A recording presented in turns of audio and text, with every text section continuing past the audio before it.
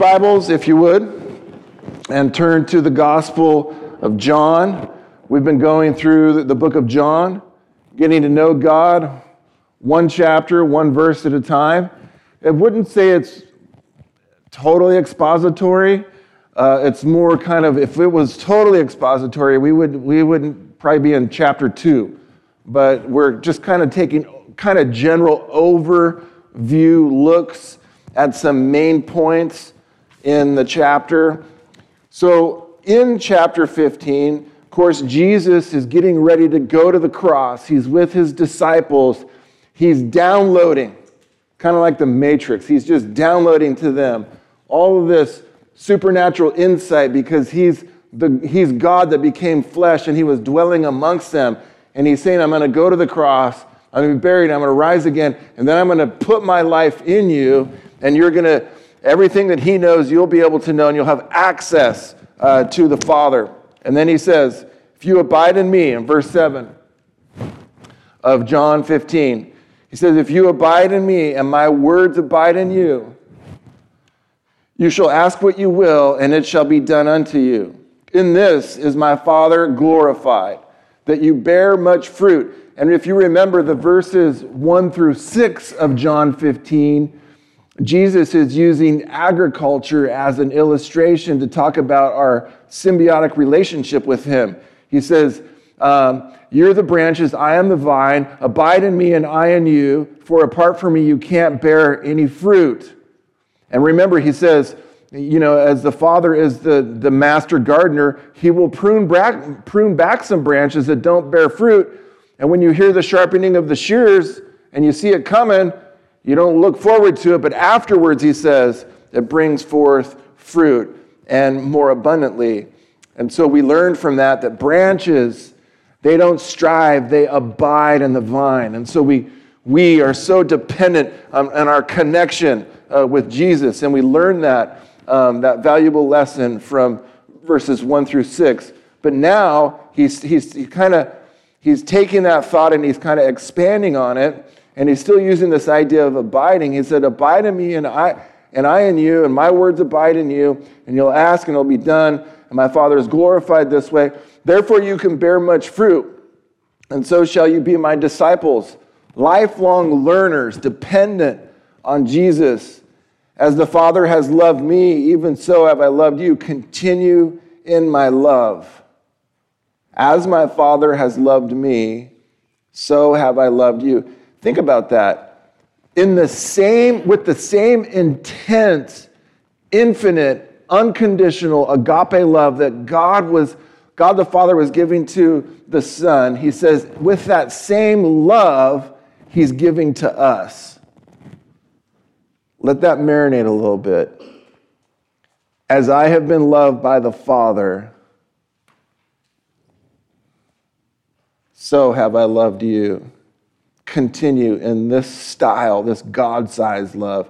Verse 10, if you keep my commandments, you shall abide in my love, even as I have kept my Father's commandments and abide in his love. And you'll see that these commandments are connected. Even though it's plural, it's really centered on one concept. Love God and love your neighbor. That's how it's plural. Verse 11. And we'll expand on that because this is Jesus. He's already said that in chapter 13, and he's going to say it again here. He said, by the way, these are the commandments. He defines this. I have spoken these things to you so that my joy might remain in you and that your joy might be full. This is my commandment, that you love one another even as I have loved you. No one has greater love than this, that a man would lay down his life for his friends. I talked about this in Sunday school, but think with me if you would. Sorry if this is scratchy. Think with me if you would. There's people in here that have served our country, and I commend you for that. I come from a long line of people that have served in the military. Some people that have served in the military have done the ultimate sacrifice, have given their life. Sometimes in the military, there's an act of valor to where someone would jump on a grenade so that their fellow soldiers or comrades can live. They'll take the hit, they'll take the bullet. And what Jesus is saying is the pinnacle, the apex of human-to-human love. At the very top of this, there's no greater love than someone would lay down their life for his friends. Jesus is saying that's the height of a human display of love. And that's rare. We read that from Romans 5. For a good person, hardly anyone would do this. But what Jesus is about to say later on is that he doesn't just die for his friends, he dies for his enemies. He dies for sinners. And that's higher than human love. This is divine love. This is love that not only goes the second mile, it goes to infinity and beyond. So let's pray, and then we'll look at some thoughts from these few verses from verses 7 to 14. Dear Jesus, I pray that you'd minister to hearts, pull back the curtain, so to speak, reveal your truth, comfort those that need comfort, aid those that need to be aided, give grace, give mercy, give compassion, and may your Spirit just illuminate and just overwhelm us with your presence and with your love. And may we leave here just encouraged. In the name of the Lord Jesus, I pray. Amen. So John 15, verses 7 and 8, abiding in the Word, abiding in His Word. Not striving, but abiding in His Word. He said, if you abide in me and my words abide in you, you shall ask what you will and it shall be done unto you. Now, I just had a conversation with someone the other day about prayer, and I ended up quoting my aunt, and she always said this. And I wasn't a Christian when she said this, and I never quite got it, and now I kind of get it. And she was the only Christian in our family, my side of the family, my wife's side of the family. They're all Christian. On mine, no one's Christian except my aunt. Now a few more have received Christ, but she'd always say this: if you pray and it comes to pass, amen, it was the best thing for you. If you pray and it does not come to pass, amen, it was the best thing for you. Like, okay, what kind of Yoda stuff are you speaking, you know? It makes a lot of sense to me now. Because God's delays are not always God's denials. God's delays are not always God's denials. You know, it says in James, he says, you have not because you ask not, and sometimes when you ask amiss so that you could heap it upon your lust. Do I fault God because I want a Ferrari and he doesn't give it to me?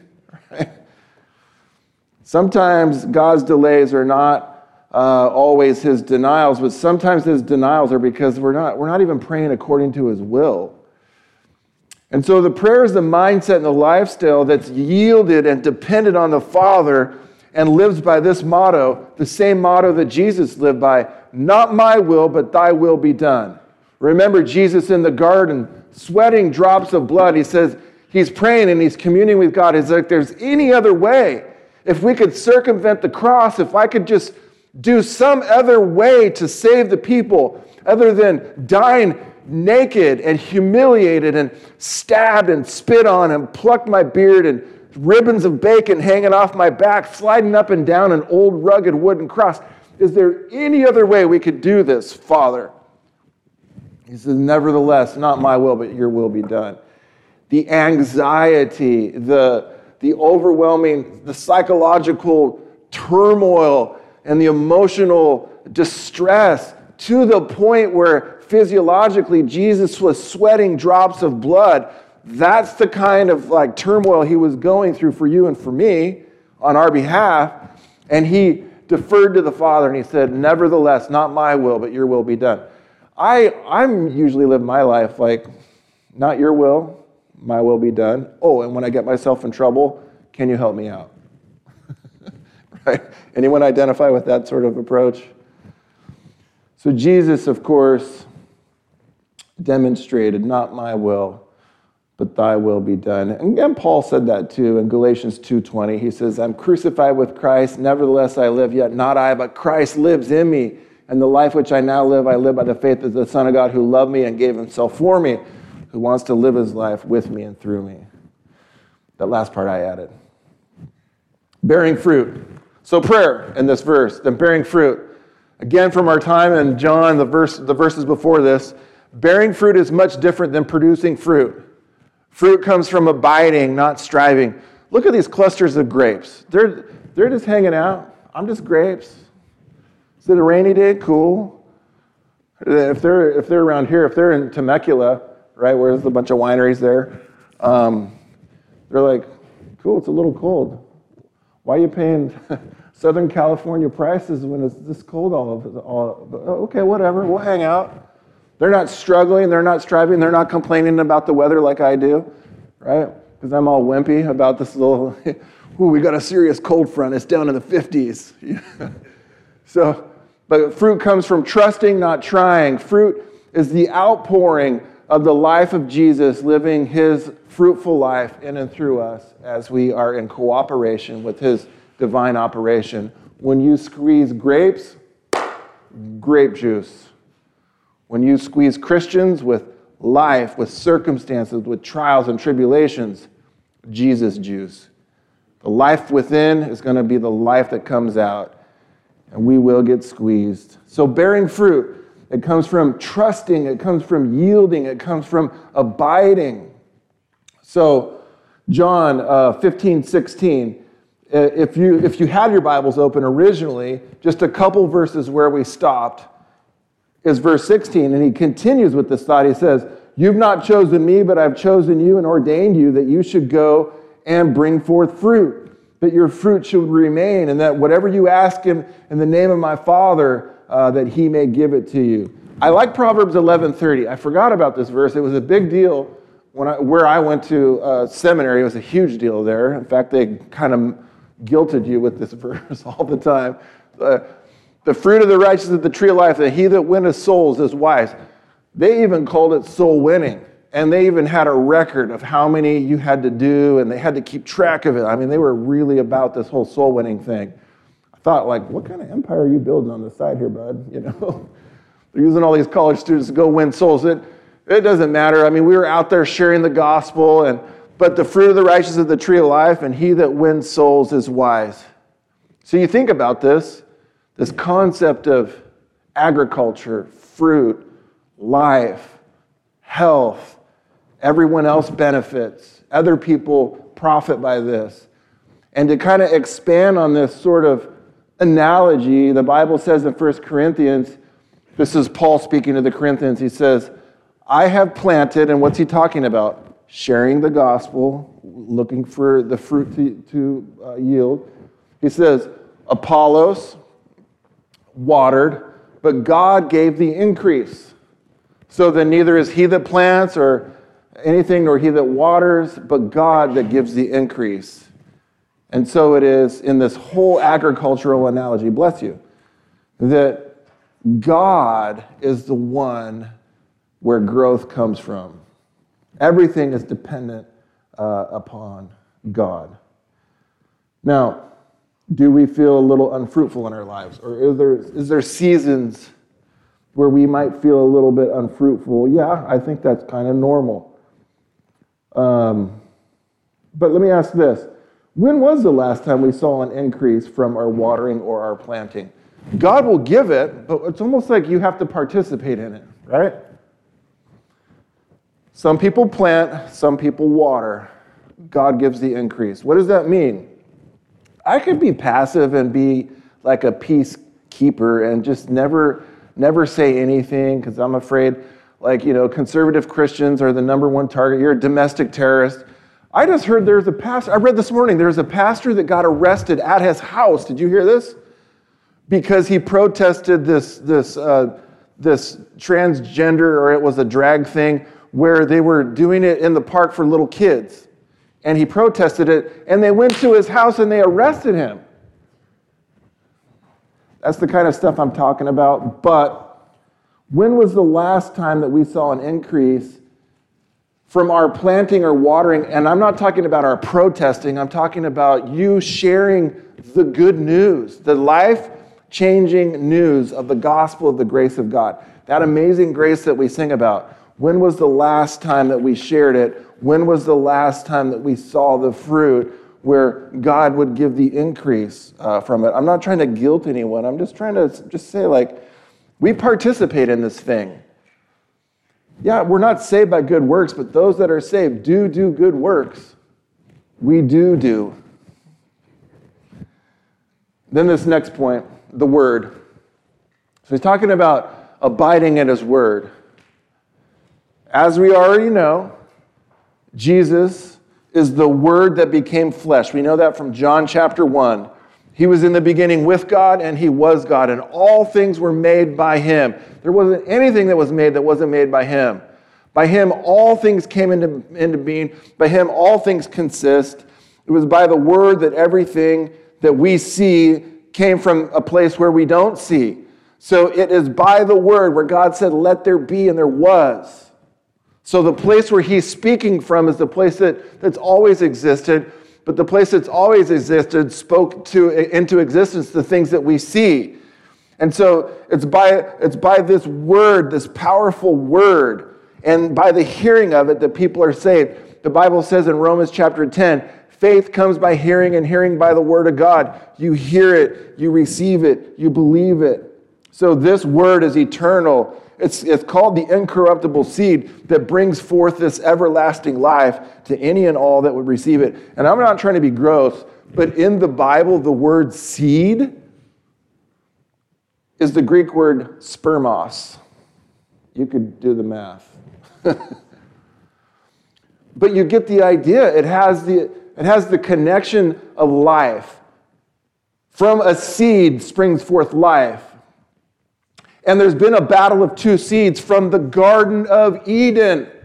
Remember, God said when Adam and Eve sinned, and he brought Adam and Eve together, and he brought the serpent together, the devil, the dragon, the liar, the father of lies, the fallen angel, he brought them together, and he said, through your seed, speaking to Mary, implication the virgin birth, you're going to crush his head.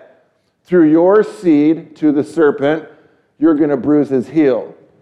One's a death blow, the other one's just like a little minor infraction. But he says, you will be at enmity. So there's been a battle of two seeds from the beginning. And it's interesting that you see that play out from Genesis to Revelation. There's this unfolding of the seed of the serpent, the darkness, and you can call it whatever you will. He transforms himself as an angel of light, so it's kind of hard to, track his whereabouts. But him and his minions have always tried to distort and to corrupt the incorruptible seed of the gospel of God. So there's been this battle of two seeds going on. I'm going to illustrate it from 1 Peter. 1 Peter chapter 1 puts it this way. We, believers, were born again, not of corruptible seed, but of incorruptible, through the living word of God and abiding forever. Pause. What does it mean to be born again? John chapter 3. Nicodemus came to Jesus at night. He didn't want his Jewish buddies to see that he was really interested in what Jesus had to say. He wanted to keep his religious, persona going, and he didn't want to go with these right-wing wackos that were following Jesus as the Messiah. So he comes to Jesus at night, and he's like, I know you're a teacher from God and all this. And Jesus gives him this story, and he says, Nicodemus, that which is born of the flesh is flesh, and that which is born of the Spirit is spirit. Marvel not that I said unto you, you must be born again. He said, the wind blows where it will, this blows, He says, so it is whoever was born of the Spirit. So he said, you must be born again. Nicodemus, thinking specifically physical, he said, how could I be born again, being, old, and how could I enter a second time in my mother's womb? And he said, marvel not that you must be born again. So being born again means you hear the gospel, you receive it by faith, and you're born again. You get a new heart. Ezekiel puts it this way, he's going to pull out your old stony heart, which is a picture of death, and he said, I will give you a new heart. I'll put a new spirit within you. And this is stepping out of Adam's race that's corruptible and stepping into Jesus, the last Adam, which is incorruptible. It's eternal. So he says, having been born again, not of corruptible seed, but of incorruptible seed, through the living word of God, and abiding forever. For all flesh is as grass, and the glory of men and women as the flower of grass. The grass withers and the flower falls out, but the word of the Lord endures forever. And this is the word preached as the gospel to you. So that incorruptible seed is the word of God. And we know the word became flesh and dwelt amongst us. It's hard to transition the word. I'm saying words. You can't see them or touch them. And then in 1 John, he says, we saw the word. We handled the word. And John that's writing it was the one that laid on Jesus. And he said, I'm going to betray you. And they're talking about who's going to betray him. And it was talking about Judas. And is it I? Is it I? And he said, I touched him. I handled him. We handled and saw the word of life. And that word that became flesh and dwelt amongst us, when you receive it, goes into your heart, takes out, he does this sort of metamorphosis to where he says in 2 Corinthians 5:17, if anyone's in Christ, they're a new creation. Old things have passed away, behold, all things have become new. And it's all done by this germination of the word that sinks in. And there's some here that maybe have been hearing the word but haven't received the word. But when the seed, the incorruptible seed, takes root and is watered, and God plants it, and it gives an increase, and there's a new eternal creation about to form from this point and forever moving forward. And that's good news. This seed, which is the word, is this life-giving source that Jesus spoke about in his parables in Matthew 13. I remember things in the Bible just by subjects. Matthew 13 to me is the parable chapter, to me. And it is. It's all about parables. He's got the parables of, the lost coin, the leaven, the lost sheep. But he also has the parable connected to what I want to talk about, is the sower of the good seed and the bad seed, the four soils, the wheats and the tares, the mustard seed. So he has this seed thing going on. Jesus really liked, horticulture, agriculture? He made it all, but he's speaking to an audience that would understand what he's talking about. So let's turn to Matthew chapter 13. If you don't have a Bible, that's fine. There should be one in the pew in front of you, or if you have it on your phone. I use Blue Letter Bible. It's free. There's a lot of free apps for your phone. But if you don't have a Bible at all, I'll just read it out loud. Normally, all the verses are on the screen, but some of the bigger ones, I have people turn and find it. So Matthew chapter 13, in this parable chapter, Jesus had just given them the parable, and a parable is really just kind of like using an earthly example of a heavenly truth. And so he's giving them a principle in heaven so they could understand it on earth. And so he uses agriculture so he could explain what's really going on spiritually. It's not about agriculture. So don't get hung up on that. And so they ask him, they say, well, what does this mean, Jesus? And so then he defines what he meant. And he says in Matthew 13:18, here's the explanation of his parable. He says, well, here then is the parable of the sower. When anyone hears the word of the kingdom and does not understand it, the evil one comes and snatches away that which has been sown in his heart. So in other words, people heard it, and they're like, oh, okay. And then all of a sudden, the evil, they didn't really understand it, they didn't really comprehend it, and they didn't really kind of take ownership of it. And so then the Bible says, so the evil forces come and just take it away. This was what's just sown amongst the path. He's talking about the four soils where the seed was planted. Verse 20, he says, and for what was sown on the rocky ground, this is a different type of soil, this is the one who hears the word and immediately receives it with joy. They're stoked. They're excited. This is the best thing since canned beer and sliced bread and hot yoga. This is the greatest thing they've ever heard. This. Verse 21, yet they don't have much root, and they endure for a little while. And then when tribulation or persecution or rough times come, on account of the word. In other words, there's a little bit of cost. That it's free to you, but it might cost you some things as a Christian. And when those things come along and, you're a Christian, or you believe in Jesus, you're an idiot, or can't you think for yourselves? And that's old, that's antiquated. We've got aliens, we've got UFOs, we've got better things than God. So on account of whatever it is, that they say they immediately fall away. Verse 22. And that which is sown among the thorns, it's the third type of soil. This one who hears the word, but the cares of the world and the deceitfulness of riches, they choke the word, and it becomes unfruitful. So there's three soils. 3 are bad, and there's 3 sort of responses to the receiving of the seed, the word, this incorruptible seed. And then there's a 4th one. As for that which is sown on the good soil, this is the one who hears the word, understands it, and then bears fruit, and it starts yielding an increase. In one case, 100-fold, in another 60, and in another 30. And so Jesus has to explain to his disciples, it's only like 25% of the people are really going to receive this thing and go with it. You have a 75% unsuccessful rate in sharing the seed, and sharing the seed, and sharing the seed, right? And you just got to be okay with that. Because, God, like I said in Sunday school, don't despise little things. God's always been in little things. Harvard versus Ashbury.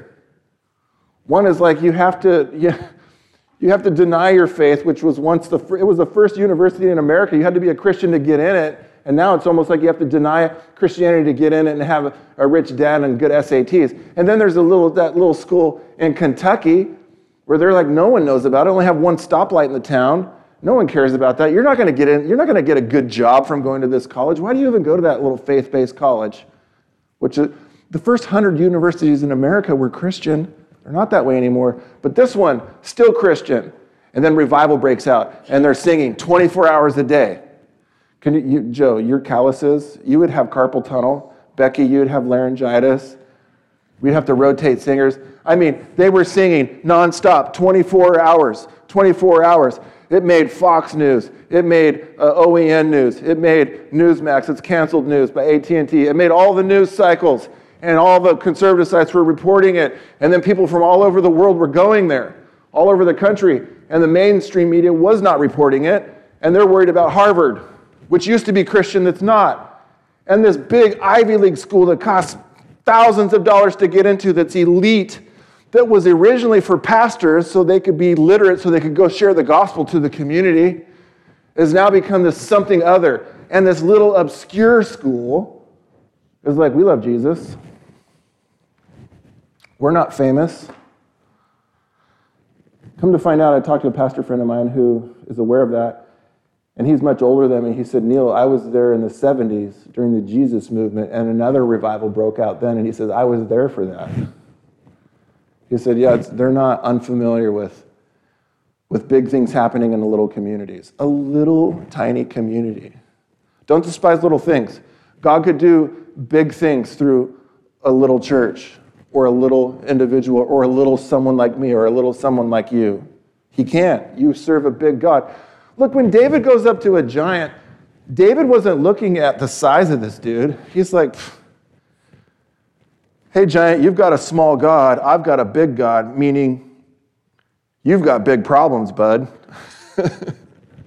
And it wasn't David, my wife and I were just talking about, it wasn't David killing the giant. It was David's big God that killed this little giant. Because to David, the giant looked small, because in relation, David was serving a big God. So it wasn't like his slanging ability, I'm just going to slang me some rocks. I'm going to bust some rock caps. It was his faith in his big God. So on this whole concept of the seed, look at, in the same chapter, this parable chapter, Matthew 13, this one will be on the screen, verse 37. Now he moved from the 4 different soils. Now he's moving to 2 types of crops that come up, wheats and weeds. Not dispensary type weeds, like weeds that are bad that choke out the good stuff. Verse 37, he answered, the one who sows the good seed is the Son of Man. The field is the world, and the good seed is the sons of the kingdom. The weeds are the sons of the evil one. Do you see the battle of the two seeds? Once you see this from Genesis 3, right from the beginning, you'll see it play out. Cain and Abel, Genesis, the very next chapter, Genesis chapter 4. Cain was saved by grace. Abel thought you're saved by works. Cain thought he was saved by works. Abel was saved by grace. Abel offered a lamb, which is a picture of Jesus, and then Cain offered his good works by the sweat of his brow. And he said, see what I've done for you? And then his brother just offered what God had taught Adam and Eve, and then they transferred it to his son. It was this grace offering, this innocent for the guilty offering. Cain didn't get it, and he had good intentions, but he thought he was going to come to God on his own terms and by his own works and by his own religious efforts. And he was so pissed off that he killed his brother. And so you see the battle of the seeds. It's been going on since the beginning. It's going to continue. And we might be the minority, but that's okay, because with God we're a majority. So he answered, and he said, this is the good seed, the Son of Man, and the field is the world, and the good seed are the sons of the kingdom. The weeds are the sons of the evil one, bad seed, corruptible seed. The enemy who sowed them is the devil. The harvest is at the end of the age, and the reapers are the angels.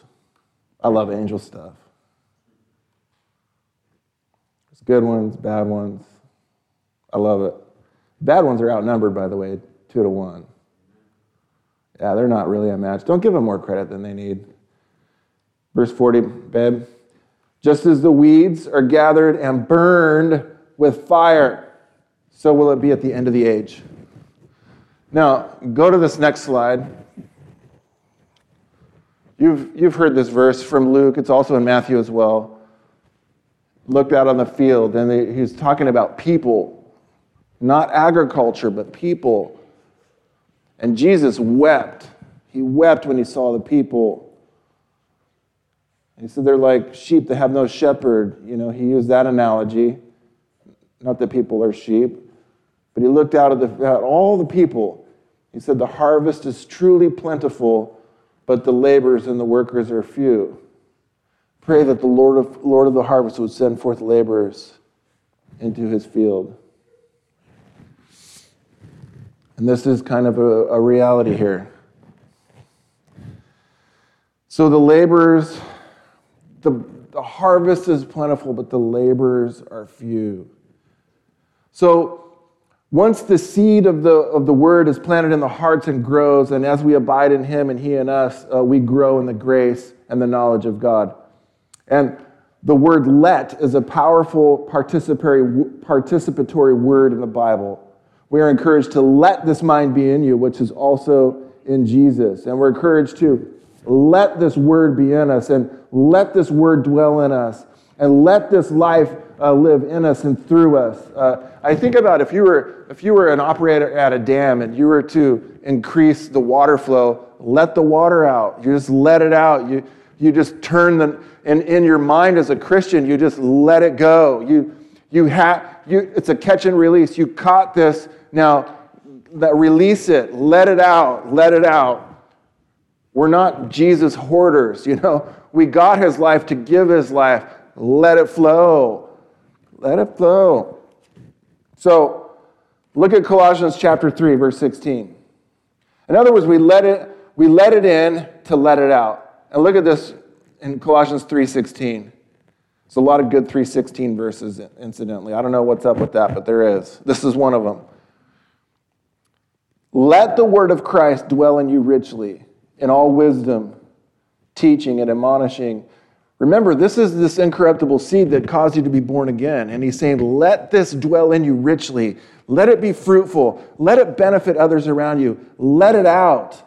You let it in by faith, let it out by faith. Teaching and admonishing one another in psalms and hymns and spiritual songs. And you guys did a great job this morning because we sang hymns. They're spiritual songs. They're psalms. We sang a psalm today in the garden, right?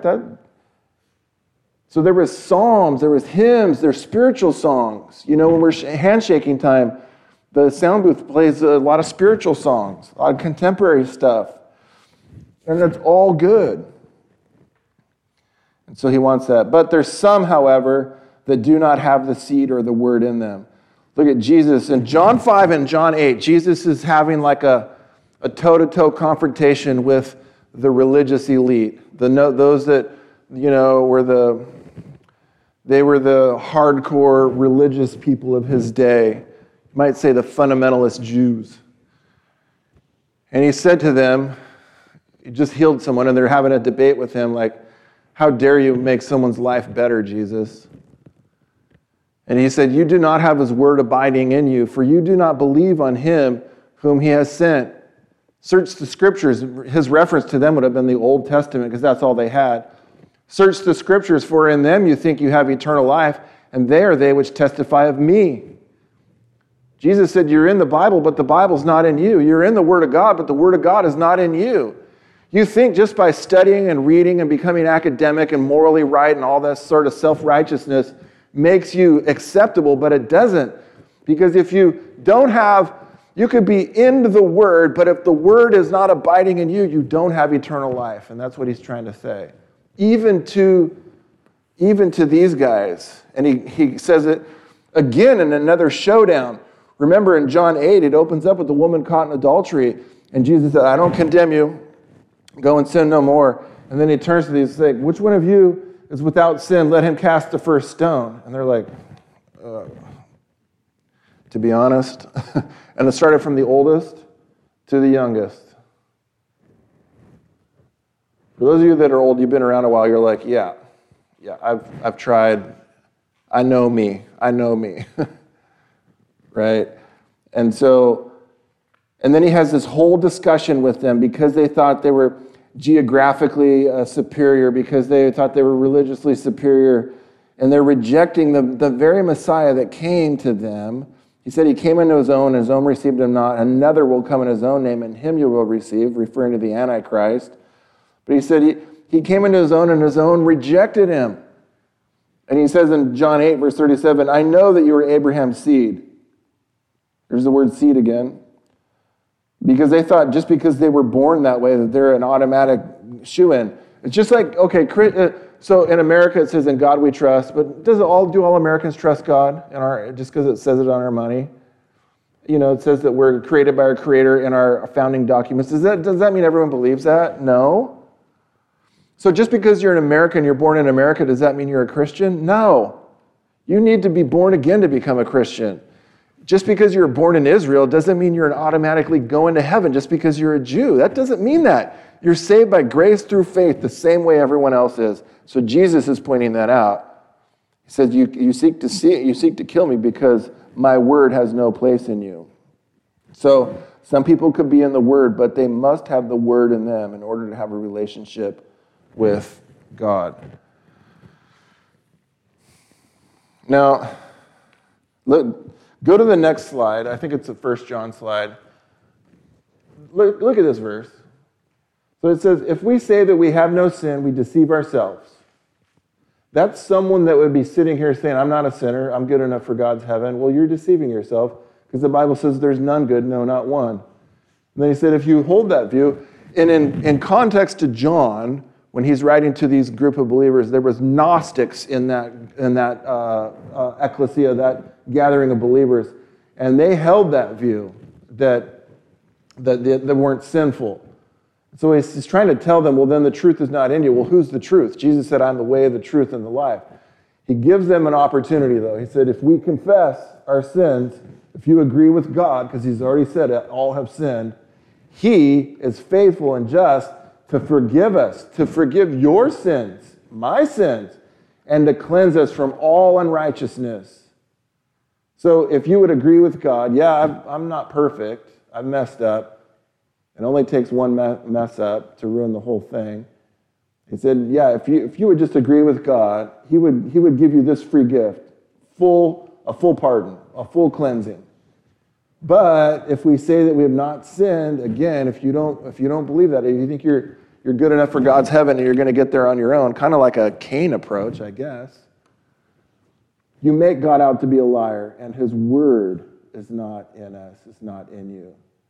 So again, abiding in the word. There's some people that have the word in them, and there's some people that don't.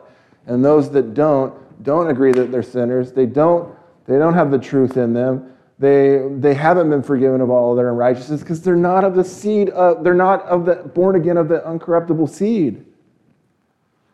Okay, moving along. Hopefully you got some things from that little section. Next section, I'm going to go a little bit faster. Abiding in his love. So from the verses that we started with in John 15, I'm going to pull out two and just kind of make this point about abiding in his love. So that first section was abiding in his word and the word abiding in you. And now we're talking about abiding in his love.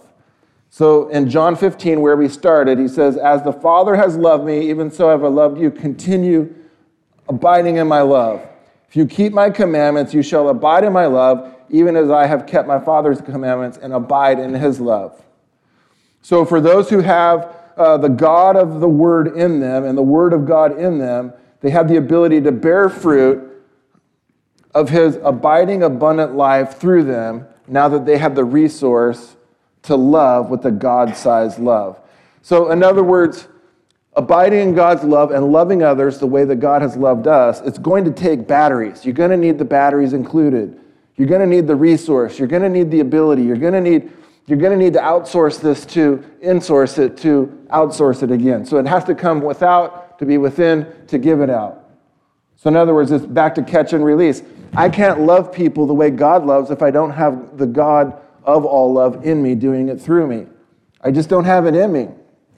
This is not the eros love, which is the Greek word for erotic love, like how you'd love your husband or wife.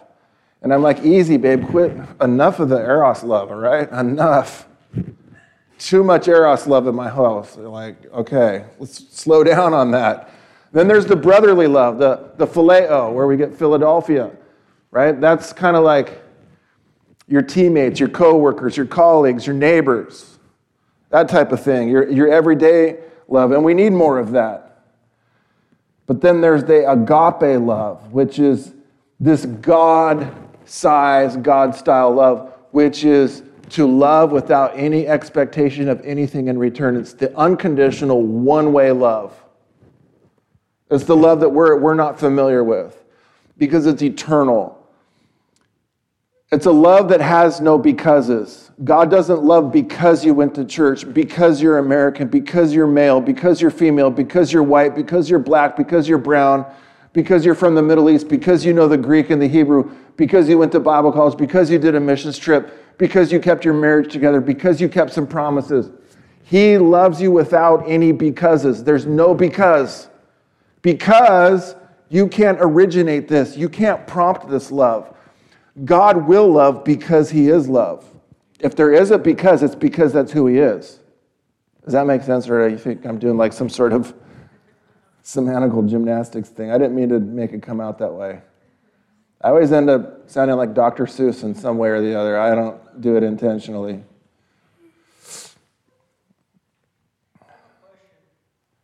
Hang on. Well, I'll answer all your questions here in a little bit. I'm almost done. But think about it.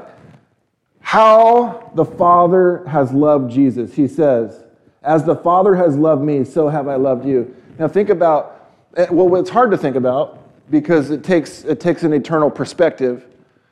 But Jesus was in the infinite construct or the domain, and it has no bounds. It's limitless because he's from eternity, but he has no beginning, has no end. He's the uncreated creator. But in the place where Jesus comes from is a place of infinite love. There's no becauses there. He's just in a system of infinite, eternal, unmerited, unmatched love. This is so foreign to me. I wasn't loved like that by my dad. You probably weren't loved like that. I wasn't loved like that by anyone. I mean, people have done their best in my life. I'm thankful for that. But if you think about the Father to the Son in that relationship of perfect, unadulterated, no GMOs, no additives, no preservatives, no becauses love. When I'm talking, I can't even explain it with words because they fall short. But Jesus says, as the Father has loved me, I want to give that love to you. And we just like recomputing, we're like chat GPTs that just can't recomputing. We just don't get it. And that's okay because he wants us to not only to receive this love by faith, but to also to grow in this love. Look, let me just say this. Put this quote on the screen. God's love is not concerned with what he can get. His love is concerned with what he can give. And that lets you know that he's not codependent, he's not insecure, and he's not using you utilitarian-wise to get something from you. He's just loving you because he wants to give you love without anything in return.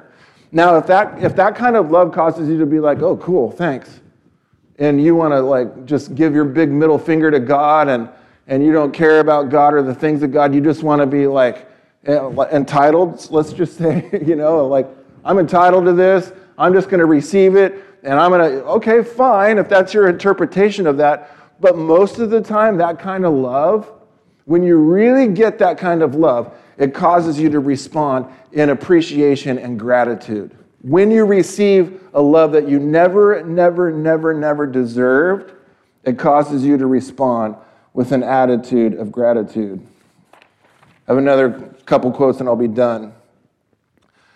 St. Augustine put it this way. He said, God loves each one of us as if there was only one of us to love. You've heard it phrased modernly or contemporarily, if you were the last person on earth, Jesus would have died for you, right? You've probably heard that. But I like this ancient take on that.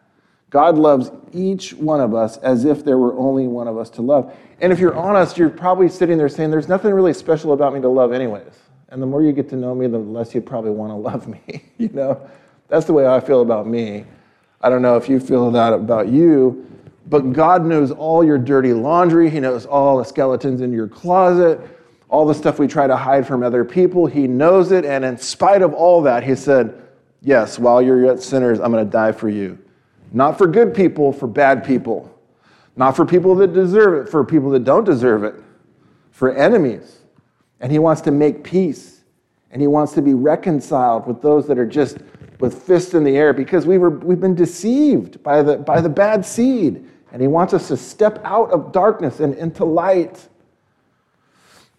So, this is a love that propels us to do more, not less.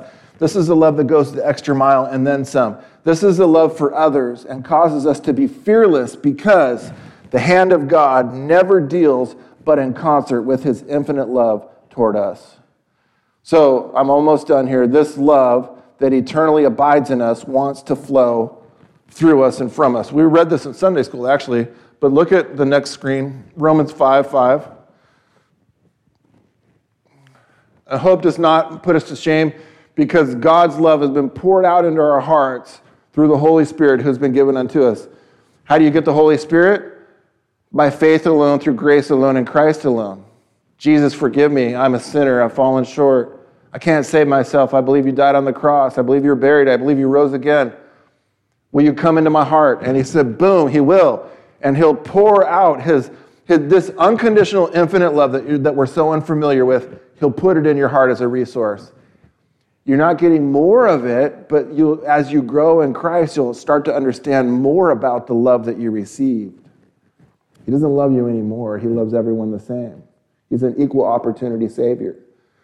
So the Old Testament laws, if I could put it this way, almost done.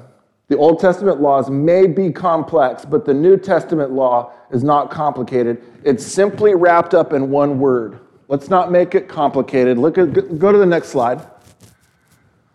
One word. For all the laws fulfilled in one word, even this. And he doesn't even use one word. He uses a bunch of words. You shall love your neighbor as yourself, but you get what the one word is. It's love. Why? Because love is the fulfilling of the law.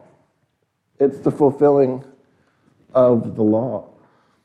John 13:34.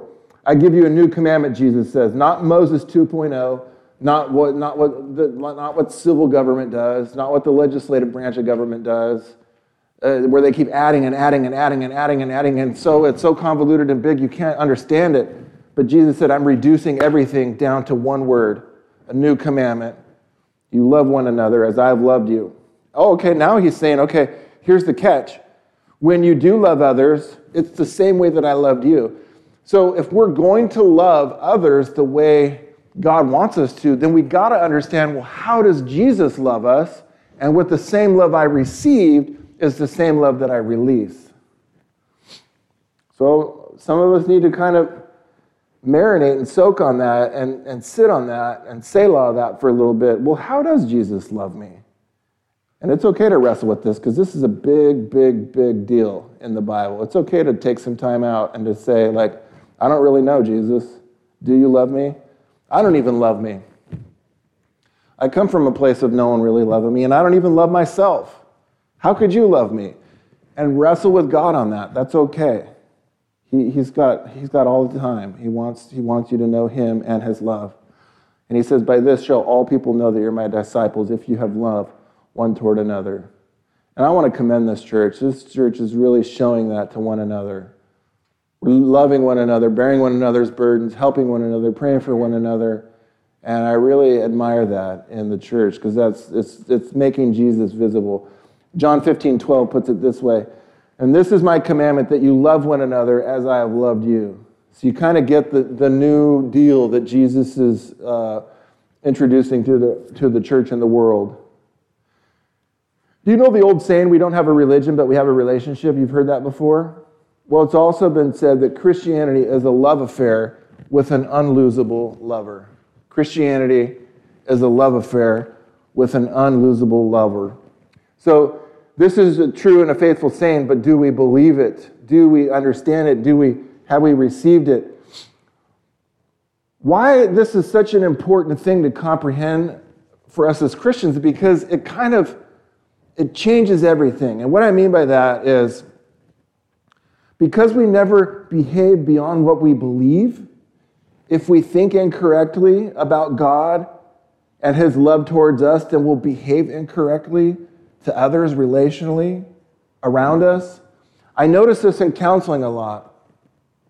I typically meet with Christians in a clinical setting, and not all the time, but the Christian clients that I meet with, all their horizontal relationships that are usually presenting problems can sometimes come back to their vertical relationship with God. Because I've found a lot of times that we'll treat others this way, the way we feel like God's treating us this way. So, if my dad has given me a weird view of God, and I project on God the way my father has dealt with me, then I'll treat others the way I feel like God's treating me. Like if I have to do a dance and a song and get God to love me and be impressed with me and even to like me and to want to spend time with me, if I always got to jump through all these hoops are you impressed with me now? Do you see me now, God? If I have to do all of that weird stuff just to get God's attention, how do you think I'm going to treat others if that's my number one relationship? And that's the one I think about the most.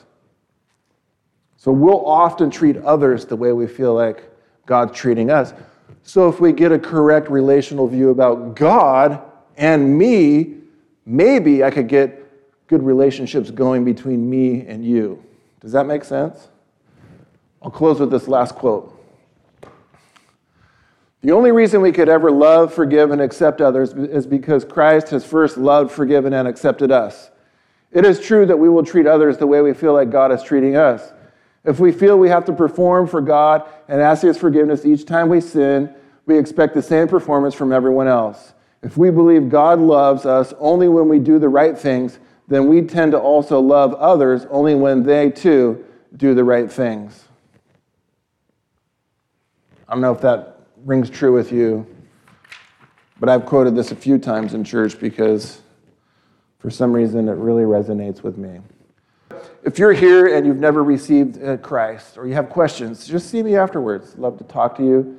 For those of you that have received Christ, just check your fruit. How's the fruit going? Be your own fruit inspector. You know, if you've ever driven outside of the state of California, come in, I don't know what, they just nod, like they just see you're not a fruit carrier, but you know, just go right through the fruit inspection, the agriculture, you know.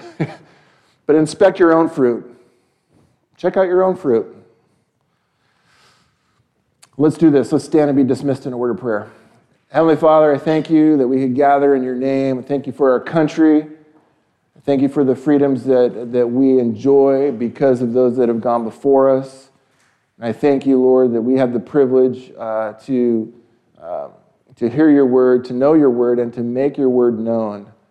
Help us to cast out seeds, this incorruptible seed of your word. And yes, it'll fall on various types of soil, but some plant and some water, but God gives the increase. Thank you that we could abide in your word. Thank you that we could abide in your love, and not only receive your love, but release it to others because you've given us the batteries included to do it. I thank you in Jesus' name. Amen. Amen. You may be dismissed.